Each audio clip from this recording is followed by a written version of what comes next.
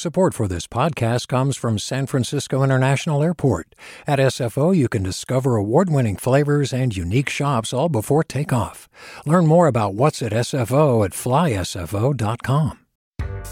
Hi there, I'm Rand Abdel Fattah from Throughline. If you're listening to this podcast, you know that KQED produces exceptional storytelling that keeps you informed, inspired, and entertained. Their podcasts cover issues from your neighborhood to the entire country and everything in between. Support this work today. You can help us continue to bring quality podcasts to your ears. Just head to donate.kqed.org/podcast. That's donate.kqed.org/podcast. From KQED. Good morning. This is the California Report. I'm Saul Gonzalez in Los Angeles. As the weather cools, the U.S., including California, could be headed into a severe flu season. Experts say small children who haven't been exposed due to pandemic restrictions and masking may be most at risk. In L.A., KPCC senior health reporter Jackie Fortier has the details.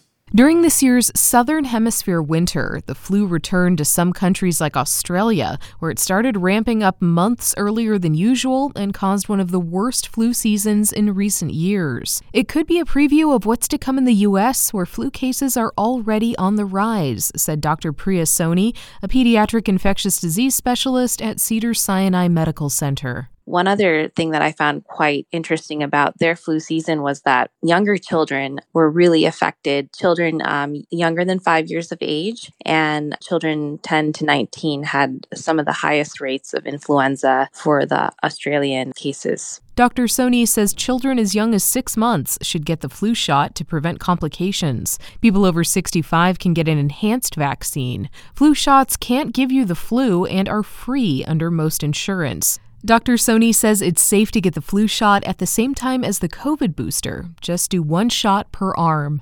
For the California Report, I'm Jackie Fortier in Los Angeles. Later this morning, the first ever state summit tackling unsolved cases of missing and murdered Indigenous people will be held in the far northern California community of Arcata. State, tribal, and federal law enforcement officials will be in attendance, as well as victim advocates and tribal representatives. Blythe George, a member of the Yurok tribe, is a sociologist who studies violence affecting Native peoples. She says such a summit is long overdue. According to our research with the Yurok tribe, California could potentially be in the top 5 of missing and murdered Indigenous peoples in the nation. The far northern region in particular is where a great majority of cases cluster. George recently authored a report calling for more coordination between law enforcement agencies to better track cases of missing and murdered Indigenous people in the state. George says the threat is especially personal to Native women, including herself. When we talk about this issue, you have to know that no matter how far I've come in this world as a first-generation Yurok woman with a PhD from Harvard, I am just as likely to die from homicide as I am heart disease or diabetes or any of those leading causes of death, because for American Indian women, homicide is the third leading cause of death at present. President Biden has issued an executive order calling on the federal government to do more to prioritize Native American safety. Hi, I'm Sasha Khokha, host of the California Report magazine. Every week, we bring you stories about what connects us in the giant, diverse Golden State. Because what happens in California changes the world. I love this place. We were once seen as like the place to be, California. The land of milk and honey. That's where you go to Sunshine State, but we just have challenges right now. KQED's California Report magazine. New episodes drop every Friday, wherever you get your podcasts.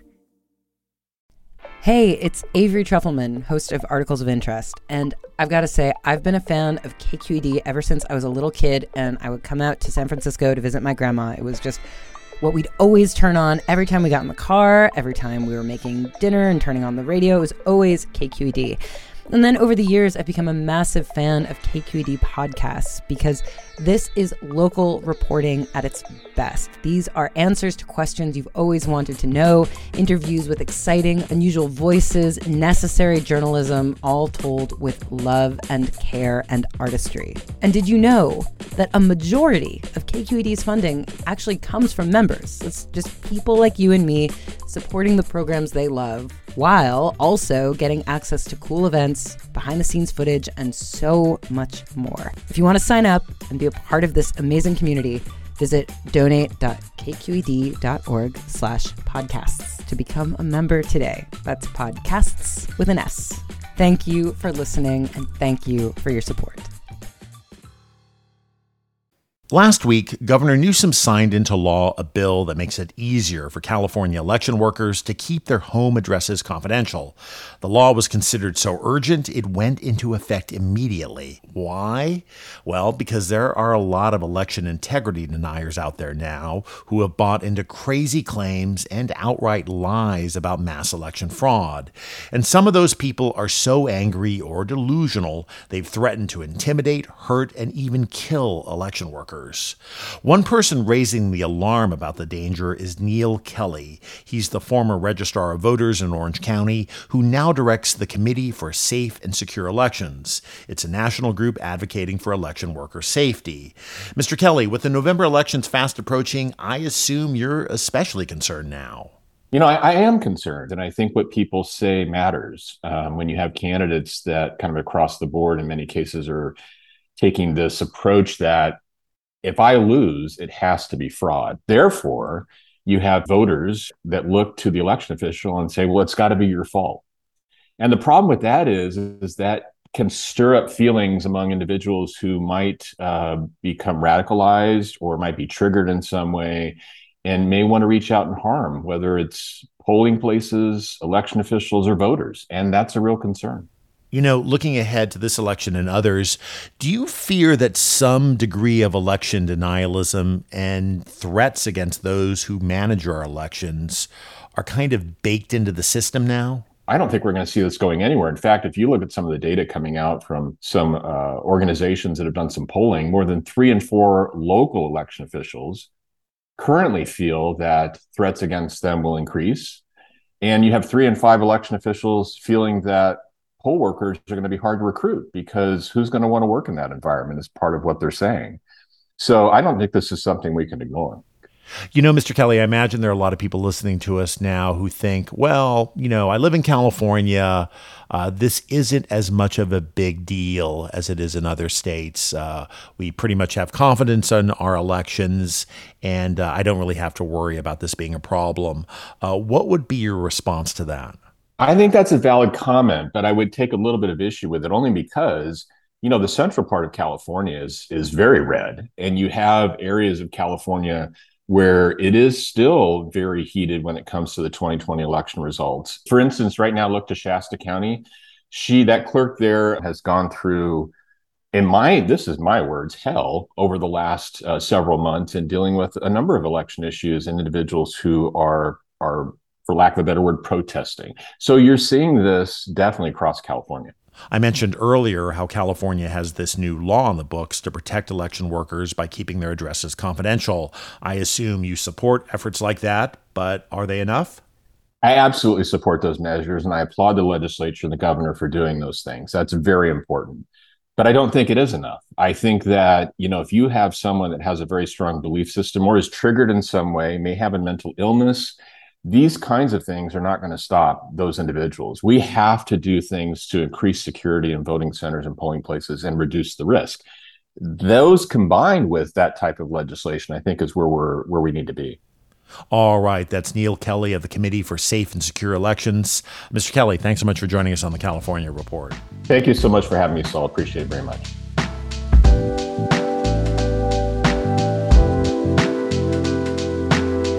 And that is this edition of the California Report for Tuesday, October 4th. We are a production of KQED Public Radio. I'm your host, Saul Gonzalez. Thanks so much for listening, and have a great day. Support for the California Report comes from the James Irvine Foundation, committed to a California where all low-income workers have the power to advance economically.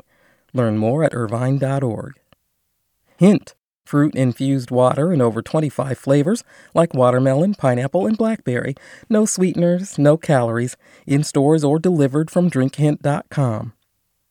And Eric and Wendy Schmidt, whose philanthropy includes Schmidt Ocean Institute, Coming this fall, the launch of research vessel Falkor 2, advancing the frontiers of ocean science and exploration, on the web at schmidtocean.org. Do you love learning about the San Francisco Bay Area? Its history, its people, its unique blend of cultures? Then you should check out the Bay Curious book. I'm Katrina Schwartz, editor and producer on the Bay Curious podcast, and I'm here to let you know that for the month of May, we've worked out a sweet deal for KQED podcast listeners. Right now, you can get the Bay Curious ebook for $1.99. That's right, $1.99. Just search for Bay Curious wherever you get your ebooks or find a link in our show notes. This offer does expire at the end of the month, though, so you'll want to act on it fast. Happy reading!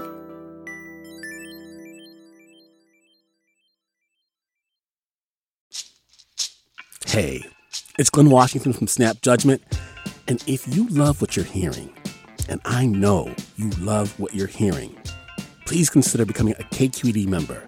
You get special access to cool events, behind-the-scenes footage, and so much more. Plus, you'll sleep better at night knowing you did your part for the community you depend upon. It's in you. Please be in it. Visit donate.kqed.org/podcasts to sign up now. That's podcast with an S. Thanks.